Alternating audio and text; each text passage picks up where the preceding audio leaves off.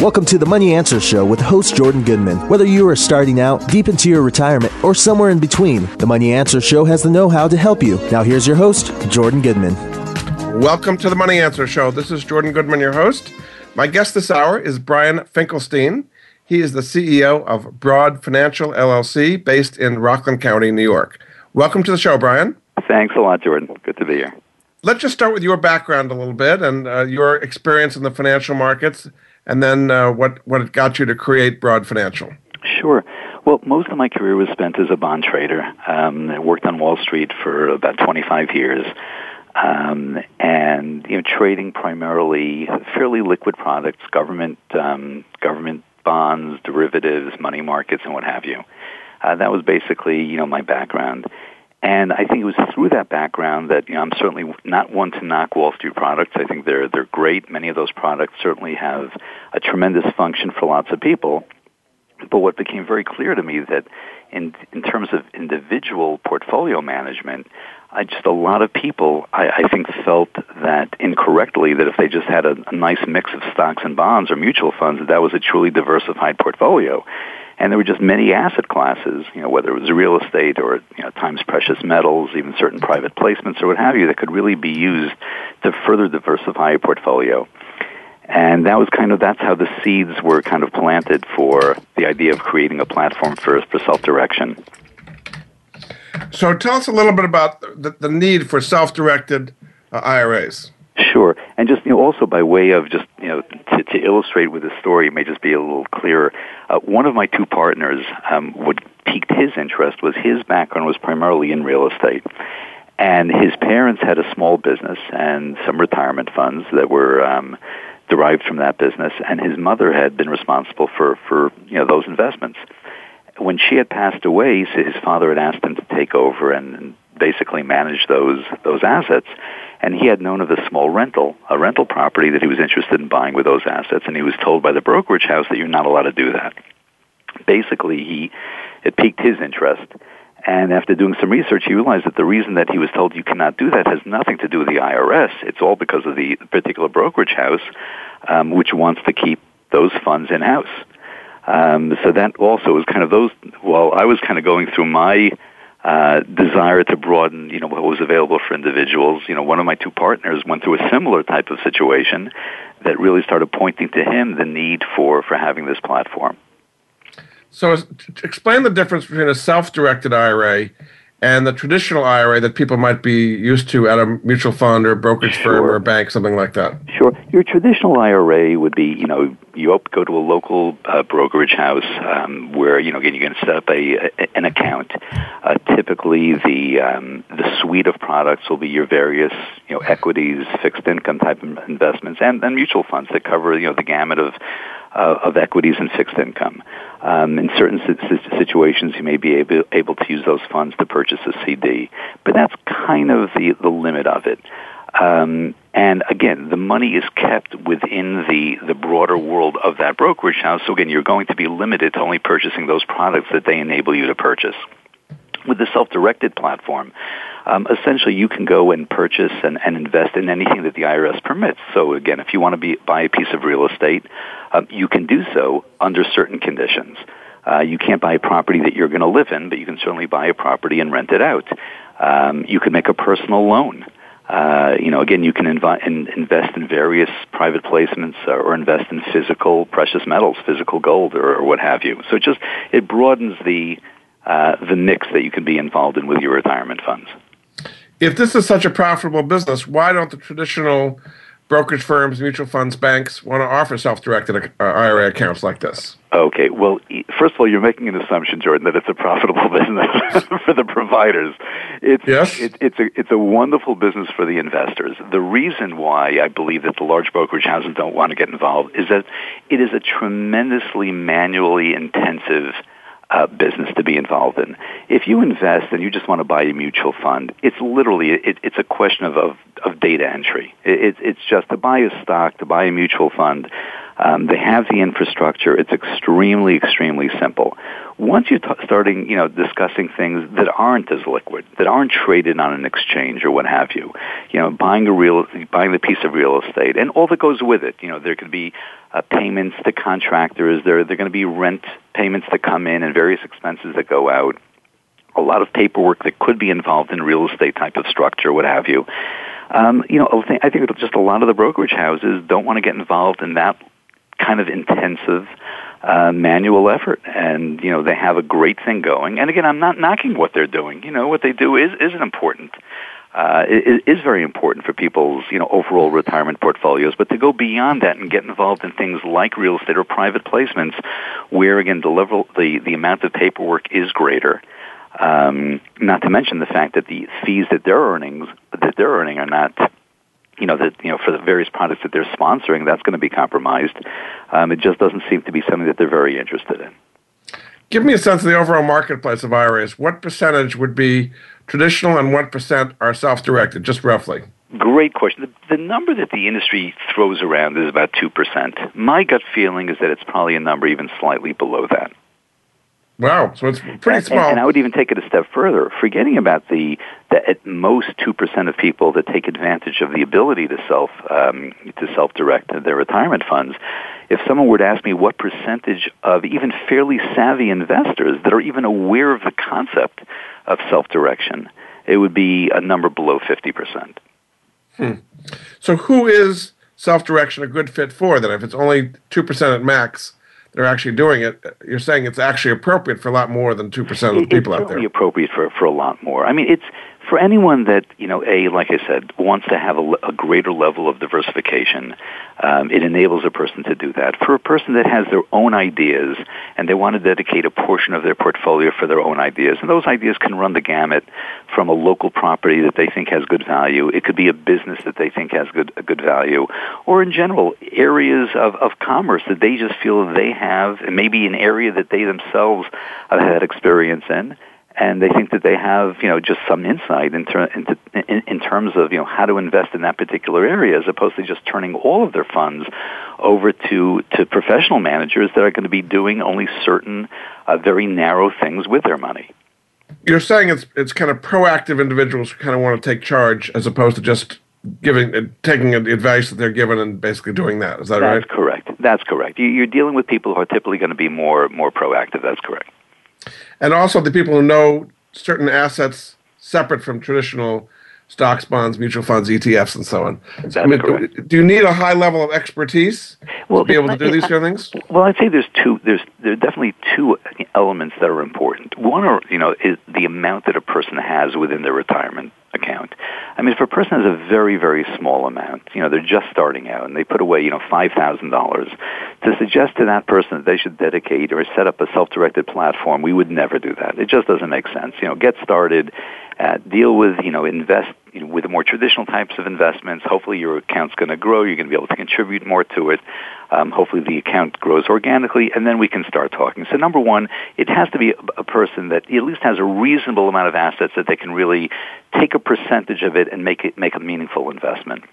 And what would that be? What would the minimum amount of assets be that makes sense to do this? Generally, the people that we speak to have $20,000 or more.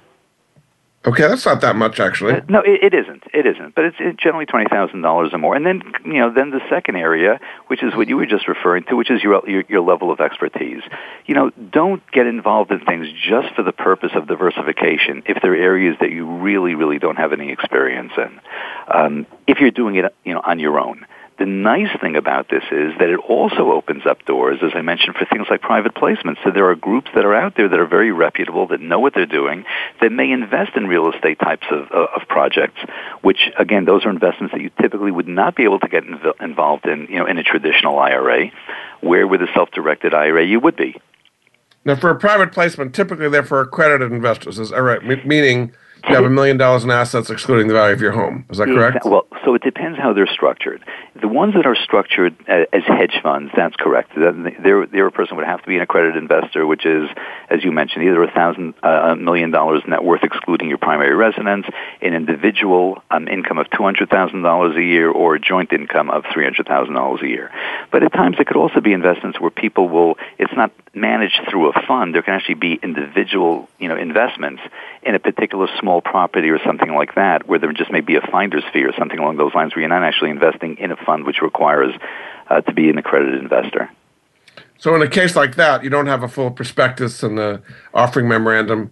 It would just be kind of a private deal. That's correct. And again, we'd never advise a person to get involved in deals like that. But for those people who may have individuals that they know and they trust to have a solid track record, it would open the door to be able to be involved in some of those investments. And then you can also use this self-directed IRA to help a friend start up a company and get private equity in that company? How would that work? Absolutely, you could do that as well. You could make a loan, or you could actually make an equity investment.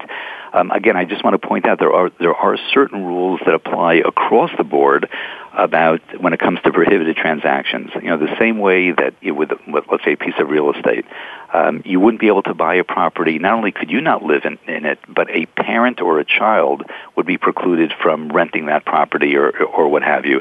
The same thing would apply with a private business. If it's a friend and you want to make that friend, a loan, because they're starting a new business, or make an equity investment, that's fine. But if it's not a friend, if it's a child or if it's a parent, you would be precluded from doing that. Is supposed to a arm's length transaction? Is that what it has to be? It's as though you would give the same deal to anybody, even if they weren't a relative. That's correct. But again, even at arm's length, there's certain things with those relatives you would not be able to do. So even though it's completely arm's length, you would not be able to buy a property and rent it to your child, even though you're paying you full market rent. So, for example, you have a kid going to college, and a lot of people buy real estate in the college town for 4 years to rent it out to their kid. You couldn't do that. You could not do that inside an IRA. That would be precluded. You cannot do that. True. And how about franchises? Can you buy a franchise inside a self-directed IRA? You can. The only thing with dealing with a franchise is that there is something called the UDFI tax, and there's something called the UBIT tax. And basically, the way it works is that, UBIT standing for unrelated business income tax. What the IRS essentially says is that if you have two people that own dry cleaners, and one person bought it in a traditional way and the other person bought it through a self-directed IRA, it would be competitively unfair to the traditional investor, because obviously the person who's not paying taxes on it would have a tremendous pricing advantage. So to kind of level the playing field, what the IRS says is that if you're buying an active business, once you earn more than $1,000 from that active business, you're subject to what's called a UBIT tax. Now, I will tell you, everyone has to check with their own accountant, their own tax advisor, in terms of it makes sense. But we have thousands of clients in all 50 states. You could probably count on one hand the amount of times where a person wanted to get involved in a business and decided not to because of the UBIT tax. Yeah. This also applies to master limited partnerships as well, though, right? Correct. So that's something that would be quite common. A lot of people would have MLPs and not realize that they have to pay the UBIT tax when they're inside an IRA. If they're active business, that's correct. The other thing I mentioned, the UDFI tax, and that would be essentially where a person is using leverage to buy real estate. So if a person is going to buy real estate with and utilizing leverage, the portion of the profits, assuming there are profits that are generated from the leveraged portion, would also be subject to what's called the UDFI tax. Indeed. Okay. All right. We're going to get into this in more detail. My guest this hour is Brian Finkelstein. He is the CEO of Broad Financial, which is based in Rockland County, New York. And we're learning all about self-directed IRAs. We'll be back after this.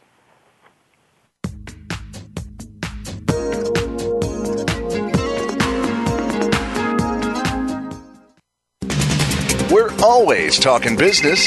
Talk to an expert. Call now toll free 866-472-5790. That's 866-472-5790. Voice America Business Network. It's a sad fact that fraud is rampant in today's business environment. The headlines scream about once prestigious organizations falling victim to or crumbling due to the consequences of fraud. How do you keep fraud from affecting you and your business? Tune in to Fraud Talk with host Chris Marquet. Chris has over 30 years of fraud investigation experience, business intelligence, and is a renowned security consultant. Chris and his guests will inform you and help keep you from being the next statistic of fraud. Tune in Mondays at 10 a.m. Eastern Time, 7 a.m. Pacific Time on the Voice America Business Channel. Leadership is a vital skill set in today's competitive global economy. Being a leader is not enough. To succeed, you must optimize your performance and know how to imbue others in your organization with leadership skills. Practical, actionable leadership insights are the focus of Leadership Development News, hosted each Monday at 9 a.m. Pacific, noon Eastern, by Kathy Greenberg and Relly Nadler on the Voice America Business Channel. Doctors Greenberg and Nadler, who coach global leaders on how to be most effective, will share their insights and contacts. The path to leadership excellence begins here. Listen for exclusive clips from Oprah's upcoming Super Soul Sunday series on Authentic Living with Andrea Matthews every Wednesday at 1 p.m. Pacific Time, 4 p.m. Eastern on the Voice America 7th Wave channel. Then be sure to watch Oprah's Super Soul Sunday on OWN Network TV at 11 a.m., 10 Central every Sunday. We're always talking business. Talk to an expert. Call now, toll free, 866-472-5790. That's 866-472-5790. Voice America Business Network.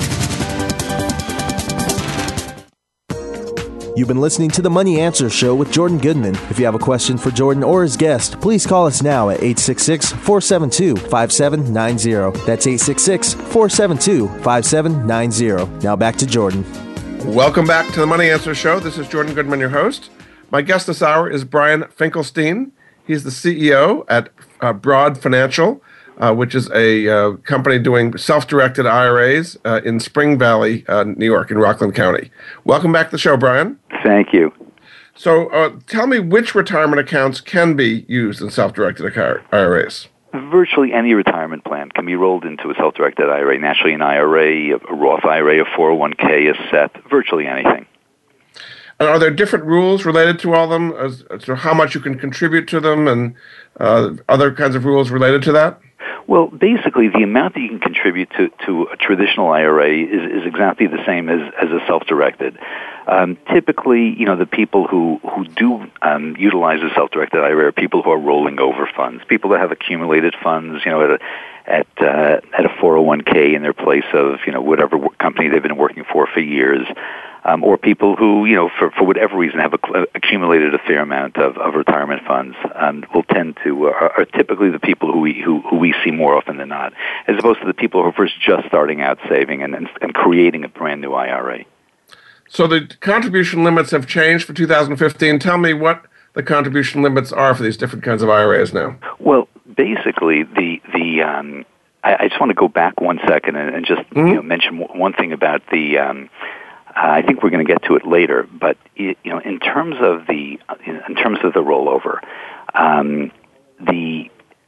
what people have to realize is that very, very often, I only mention this because we get calls all the time. People who are gainfully employed, and they assume that because they have a 401k they've had for many years in their areas of business, that they can necessarily just move that over.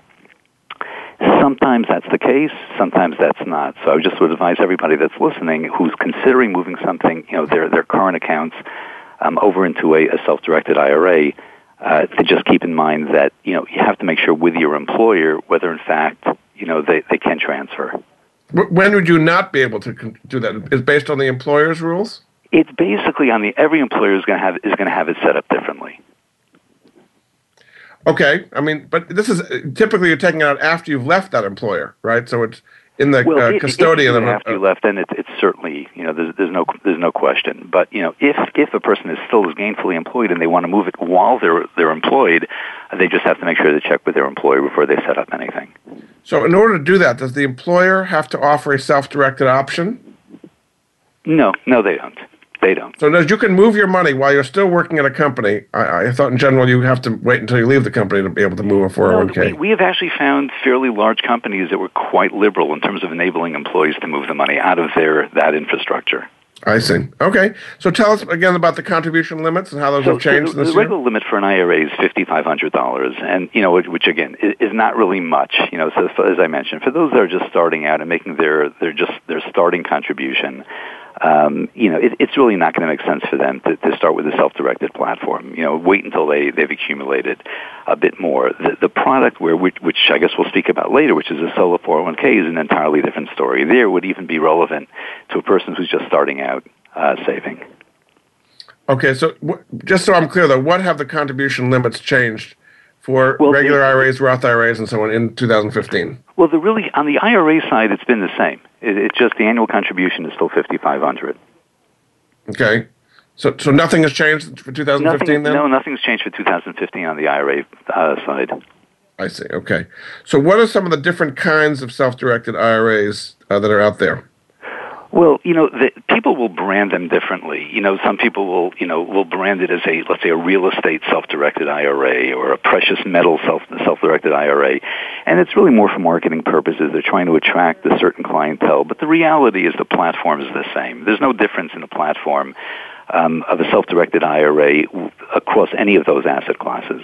But the main difference, though, is, in terms of the ability to self-direct, is whether a person just wants to use a traditional custodial self-direction model, which I'll explain in a minute, or a checkbook control model. And I'll just say before I even describe what they are, we're one of the very few vendors who actually provides both. In a traditional custodial model, one thing to keep in mind is that every IRA requires a custodian. They generate the Form 5498 and what have you, but there's got to be a custodian, typically either a brokerage house, a bank, or a trust company, which acts as a custodian for that IRA.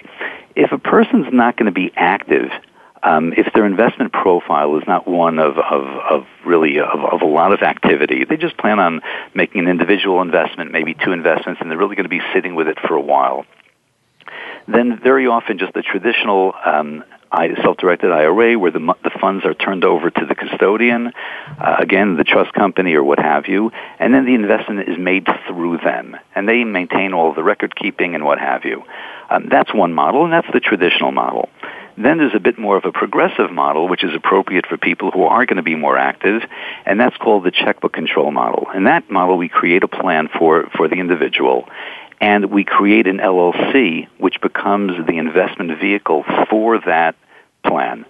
So that LLC now becomes your investment, and that LLC is restricted to only make those investments that the IRS permits you to make.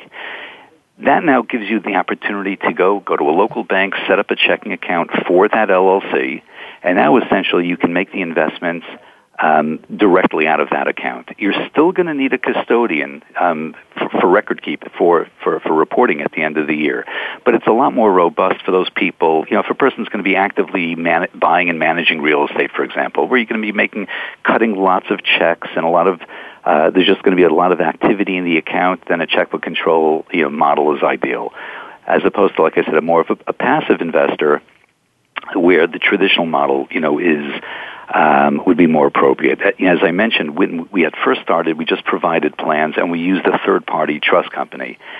What we found was, we put a tremendous emphasis on customer support. And while the trust company did as well, it wasn't quite at the same level. So it was about 2.5 years ago that we made the decision to start a trust company, which is now up and running. It's Madison Trust. So we can essentially accommodate, no matter what type of model interests a person, we can accommodate. So is there an electronic link between your bank, where that LLC bank account is set up, and the self-directed IRA, so you can put money back and forth easily? Well, when the person's in the case of the individual bank, there's no link. The person basically is managing it on their own, and they're just providing at the end of the year all of the data to the trust company. So there's no link, as opposed to when they use the trust company.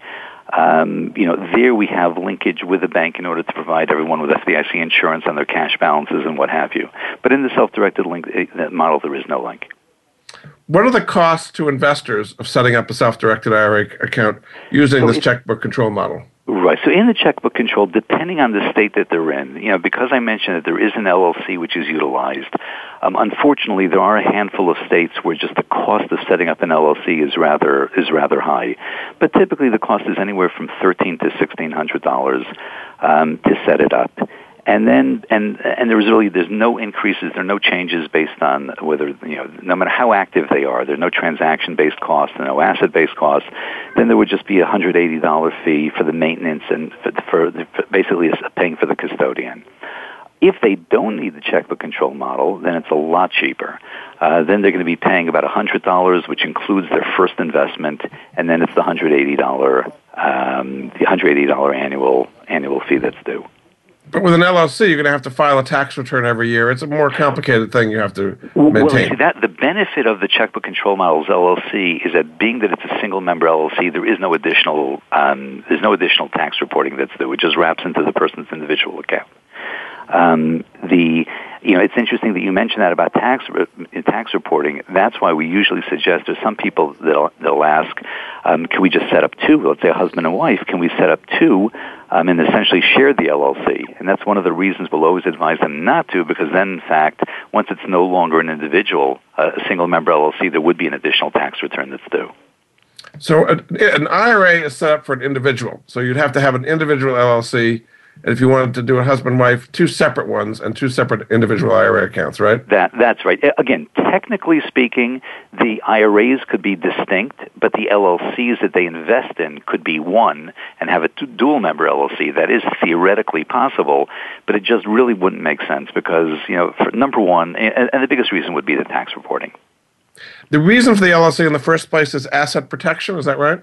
Well, it accomplishes that, but the main reason for the LLC is that this way you've essentially we've created a vehicle which the IRS can look at and say, based on the operating agreement of that vehicle, it passes muster with them. So that it just basically you've created an IRA approved vehicle, if you will. And that's really what the LLC, accomplishes, as well as what you mentioned. In addition to that, there is the added benefit of an additional layer, the extra protection that the individuals will receive. So I assume people can find out more about this at the website broadfinancial.com. Tell me a little bit more about what they can see if they go to that website. Oh, it's very robust. I mean, the amount of educational materials that are on the website, it's quite thorough.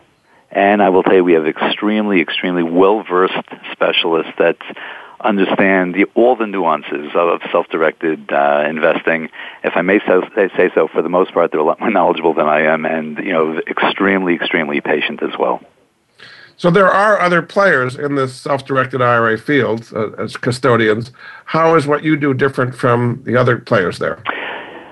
Good question. Well, number one, as I mentioned, what does make us quite unique is the fact that we offer both. We have the custodial model, we have the checkbook control model, and sometimes a person will start with one and then they'll realize that they really would be better off. Their investment profile may change, and some people may want to move from the custodial model to the checkbook control model, and we'll certainly work with them. We'll bend over backwards to accommodate them.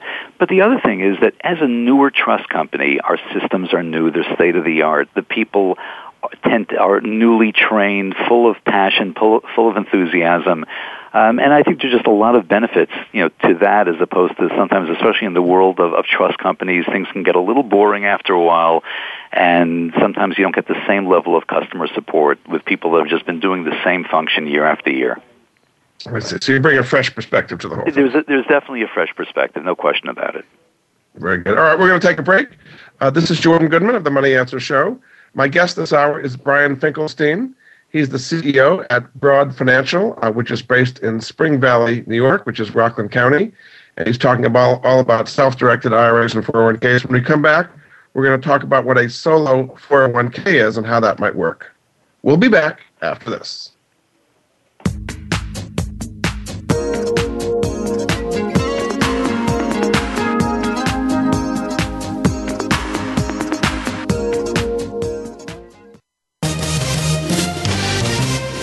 Stocks, bonds, investment opportunities, financial news, and talk. We can help. Call us now toll free, 866-472-5790. 866-472-5790. Voice America Business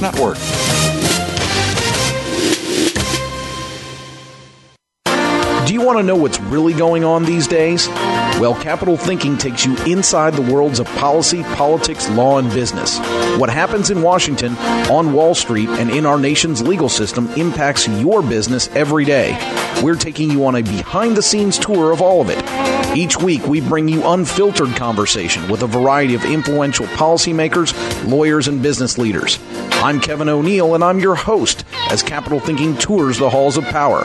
Join me for Capital Thinking on the Voice America Business Network each Thursday at noon Eastern and 9 a.m. Pacific Time.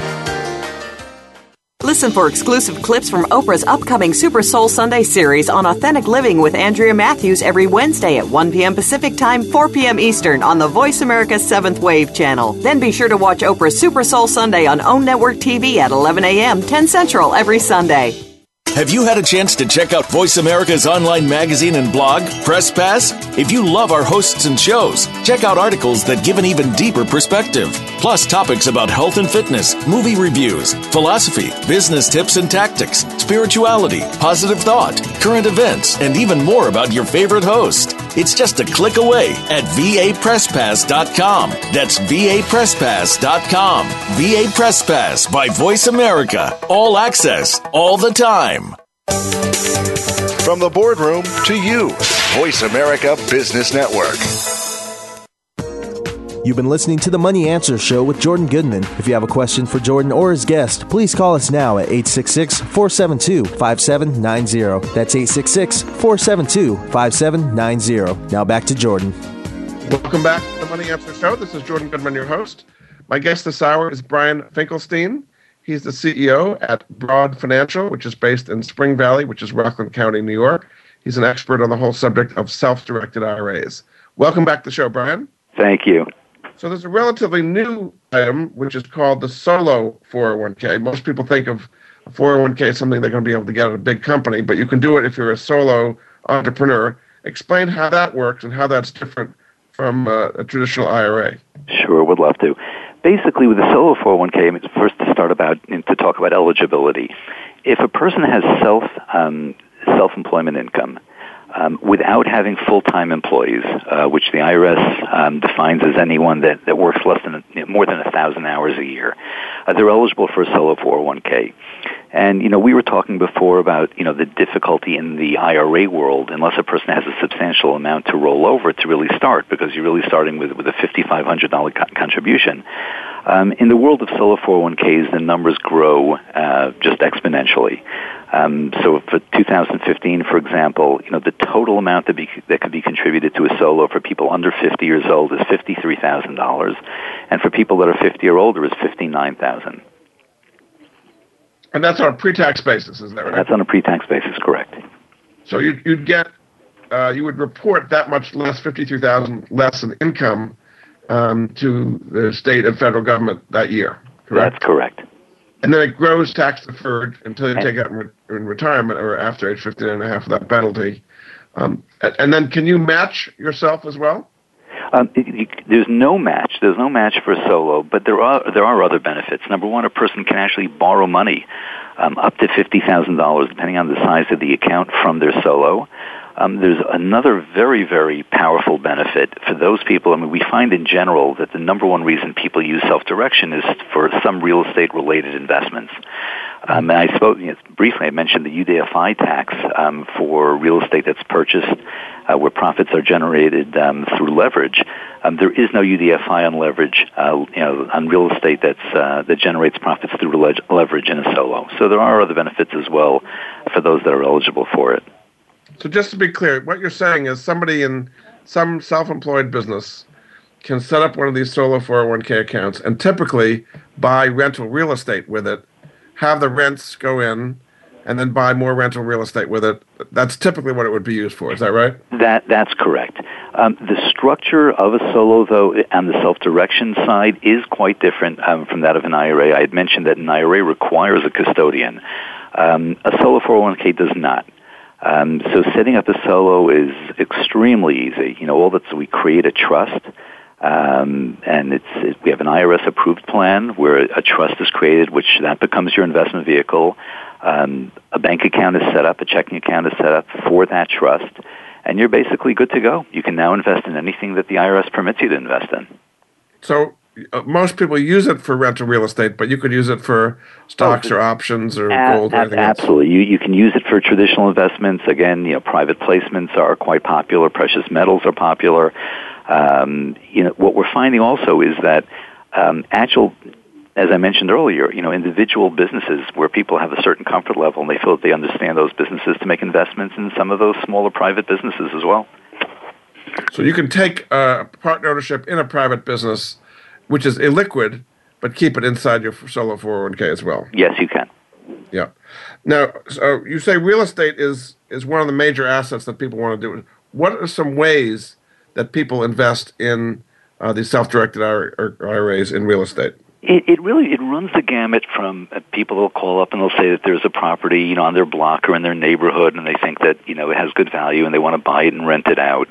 You have those people that may want to just buy it because they think they can turn it around, in a short period of time and sell it. They may not rent it out. For those people who are accredited investors and may be investing, within some type of a hedge fund or some other private placement that invests in real estate. It really runs the gamut. Sometimes you'll have some people who say, I think the condo market may be very attractive in a particular area that ultimately they would want to retire to. And they want to buy that condo, rent it out to someone with an idea that when they're ready to retire, they're going to take that condo as a distribution. So I said, then they can live in it. They can't live in it while it's in the IRA. It has to be rental. But afterwards, they literally could take the condo as a distribution and then live in it. They absolutely, and that's certainly a very popular reason that people will very often they'll buy real estate where maybe the primary reason may be because they think there's good value and they can get a good rental, but in the back of their minds they're actually looking at that property down the road to use as a retirement home. The rules are you can't live in it or use it more than 14 days a year. Is that correct? That's correct. And again, it's not just the person, as I mentioned before. It's any parents or children as well would be prohibited from using it. And how about foreign property? People think of like Costa Rica or someplace where they may want to retire eventually, but they think it's a good value. Is that a good place, something to put in your self-directed IRA? I'm certainly not advocating buying, I don't know anything about the Costa Rican real estate market, but absolutely, if a person wanted to retire there and they it's a place that they feel comfortable investing in, would like to ultimately live in, that would be a perfect investment. Yeah. So then another asset that's used all the time is gold and precious metals. Why would one want to keep physical gold inside a self-directed IRA? There are people, that do want to buy certain, let's say, generic, more liquid gold coins. It could be American Eagles or what have you, and they want to, but they don't want to have the hassle of either they don't want a third party holding it, or they want to have access to it, and they don't want and they want to have access to it whenever it is that they want. So this, again, it enables them to be able to buy those coins, keep it in a safe deposit box, have the access that they want to it, given to the extent that they want that just to have that comfortable feeling that they know that that particular asset class is available to them, and they're not going to have to go through a third party and not to have to deal with any bureaucracy to be able to access it. So for those people, they can certainly use their self-directed funds to be able to purchase those coins. So explain how that works now. So say you buy some coins, you put in your IRA. You just can't kind of keep that around your house. You have to have it. No. Well, first of all, keep in mind that you have to buy those coins in the name of the LLC in the case of an IRA, a self-directed IRA, or in the name of a trust in the case of the solo 401k. So it's bought in the name of the appropriate entity for the solo 401k or for the IRA. And then typically we would always advise them, if they're not going to use a third party, to use a safe deposit box in the name of the LLC or the trust at a bank. So if you can't just go to the bank, take these coins out, that would be considered a distribution, right? Oh, absolutely. You wouldn't be able to take it for the purpose of your personal use. It's more for people who, for whatever reason, they may feel that, it's a hedge, whether it's a hedge against inflation or they're concerned about world events and they want to have a certain amount of gold or what have you, and they want it to be accessible to them. For those people, it would be appropriate. And how does the checkbook control relate to the gold? Because, I mean, the gold is not liquid. You're not writing checks on your gold. How does that relate to it? Well, it's only related to the extent that using the checkbook control model, it would enable you to hold it in a safe deposit box as opposed to have to use a third party.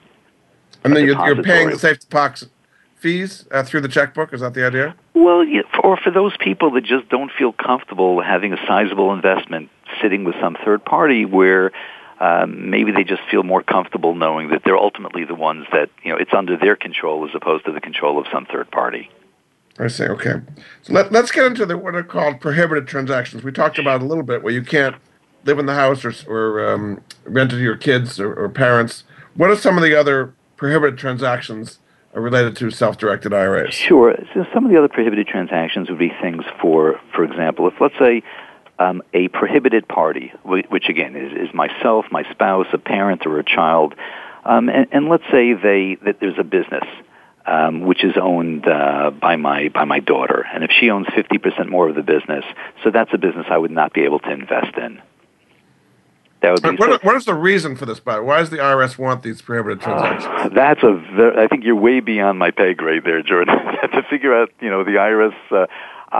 The only thing I could think of is, I guess they just want to protect people's retirement funds, that to the extent that people aren't going to be doing things maybe out of duress, where they're not really using it they're not really going to end up saving money, which is the intention, and they're just going to be using it as a vehicle, for the immediate needs that their family members may have. I mean, again, that's guesswork on my part. That they just want to make sure that the primary goal is really long-term savings as opposed to short-term familial help. Okay, so the disqualified people are any relatives, parent, not child, any relatives. No, grandchild. a sibling, for example, would be fine. You could lend money to your brother or sister. That would be fine. I see. But it's linear, as you call it. It would be basically, your spouse, a parent, or a spouse of a parent, in the case of a step-parent or what have you, and a child and their spouse. And if you violate this, if you do make a prohibited transaction, what are the penalties involved? Well, the penalties could literally be that the IRS could just say that you're in a sense that your entire IRA account is disallowed, and you'd have to pay the penalties as if you took the entire IRA as a distribution, as an early distribution. So you're talking about the 10% penalty that a person takes, et cetera, et cetera. So any penalties that you could be subject to for early withdrawal could be triggered immediately. I mean, the consequences would really, would be quite severe. The good news is, again, it's not the rules are very simple, for the most part. And, we're here for those types of transactions that may be a little more complicated. Sometimes there is a level of complexity, which is, why we use, two of the top ERISA law firms in the country, because, there are those rare occasions where you really have to make sure that everything has been gone over, and, the law firm has a level of comfort with the particular structure. So there's a fine line between managing an asset, which is okay, or doing active work, which is not doing okay. Explain the difference between those two. Well, you can do active work. You're talking about, let's say, in the case of real estate? Yes, right. Okay, so in the case of real estate, let's say I buy a two-family house, and I rent it out to two people that are permitted. They're not parents or children or what have you, and that's certainly okay. Now the question becomes, there's some work that has to be done, and there's got to be an arm's length relationship that I have to that asset, as you just alluded to. So the basic rule of thumb, which are the guidance that we've been given by our attorneys is, if you're not doing something that's adding value, I just have to go, there's a light bulb that needs changing, to use an extreme example. It's not adding a penny's worth of value to the property. So I don't have to use a third party to go in and change the light bulbs.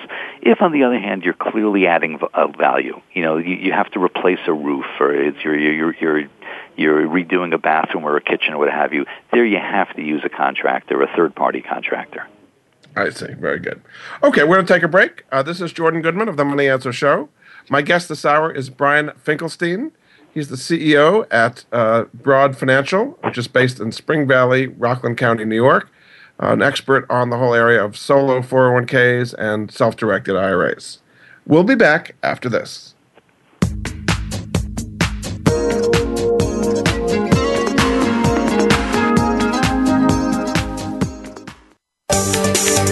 From the boardroom to you, Voice America Business Network. Have you become a member yet? Sign up now to become a member of Voice America. It's always free and easy. Plus, you get to take advantage of some great member benefits. Get unlimited access to millions of hours of on-demand content across all of our channels. Keep track of your favorite episodes, shows, and hosts in your own customizable library. Find out what shows you might be interested in based on your favorites. Plus, you get insider access with our newsletter. Membership gives you more. Sign up at voiceamerica.com and click register at the top right. We hear it and read about it every day in the news. America is heading over a fiscal cliff. Home prices are still receding and unemployment growing. How can you preserve and increase your wealth in this kind of economy? Tune in to Turning Hard Times into Good Times with host Jay Taylor. Jay will explain the decline of our monetary system and the economy and will give you winning investment ideas and the tools to protect and increase your wealth. Turning Hard Times into Good Times with Jay Taylor can be heard Tuesdays at 3 p.m. Eastern Time, 12 noon Pacific Time on the Voice America Business Channel. What does conscious leadership mean to you? It unites organizations instead of dividing them. By exploring commonly based business challenges, it guarantees an increase in your bottom line. Tune in to Minding Our Business, Creating a Spiritual Economy with your host, Nadine Rogers. Each week, we'll hear from business leaders and learn from their strategies.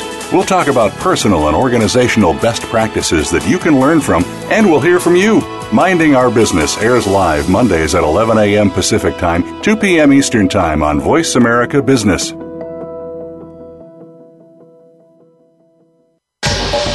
Get the news on our shows and other happenings by following us on Twitter. Find us at VoiceAmericaTRN or twitter.com/VoiceAmericaTRN. You've been listening to the Money Answer Show with Jordan Goodman. If you have a question for Jordan or his guest, please call us now at 866-472-5790. That's 866-472-5790. Now back to Jordan. Welcome back to the Money Answer Show. This is Jordan Goodman, your host. My guest this hour is Brian Finkelstein. He's the CEO at Broad Financial, which is a company helping people with self-directed IRAs and 401ks. Welcome back to the show, Brian. Thank you, Jordan.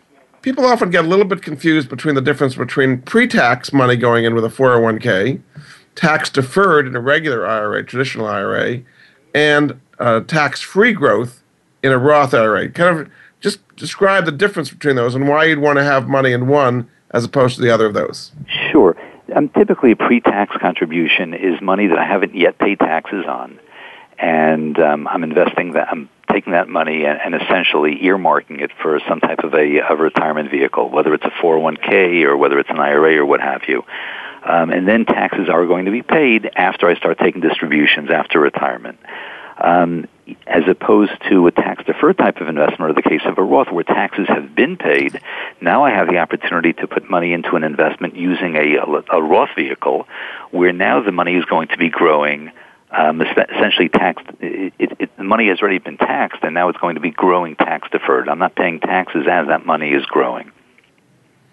When makes sense to convert from a traditional IRA where it's tax-deferred into a Roth where it's tax-free, because you're going to have to pay a conversion tax, but then going forward it's tax-free. When does that make sense to do? Well, I would say the number one reason a person would do it would really be their outlook in terms of where they're going to be from a tax bracket perspective when they retire and where they are now. So obviously if a person thinks that, when they're going to be retiring, whenever that's going to be, they're going to be in a substantially lower bracket, they're better off waiting, let the money accrue tax, as the money is growing.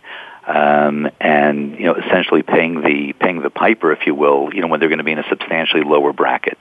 Sometimes a person could be in a situation that they may have a fairly consistent type of business, and all of a sudden they had one very, very bad year. Their bracket now lowers substantially, and they think now would be a good time to move things over because ultimately the tax bill is going to be relatively low. Yeah.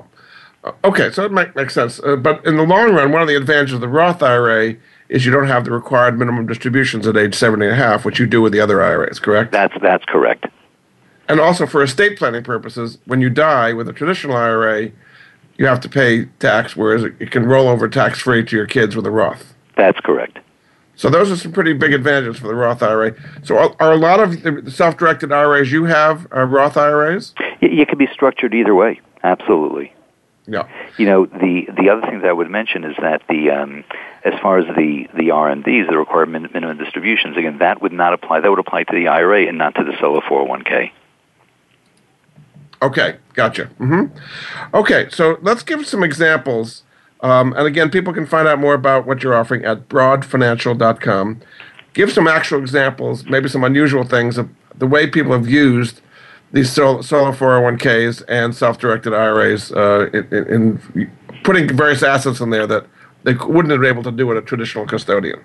Yeah, so we have really found a lot of, very often what really triggered people to get involved in self-direction was when they started really looking at their portfolio more carefully, and they just saw to what extent, they had concentration risk. When they see that, the concentration risk very, very often is in the world of equities.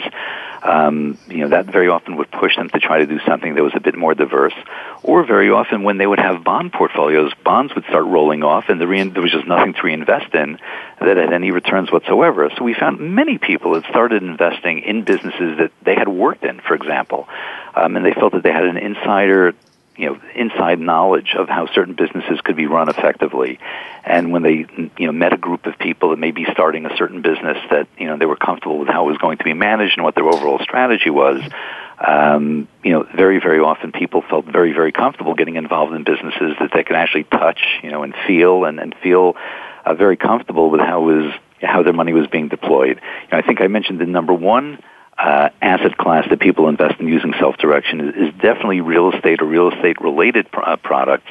But even within the world of real estate, it's so diverse. You have people who may be focusing on development, other people that may be, interested more in looking at strategically at various pockets of activity in the country to see areas that they think are poised to go up in value.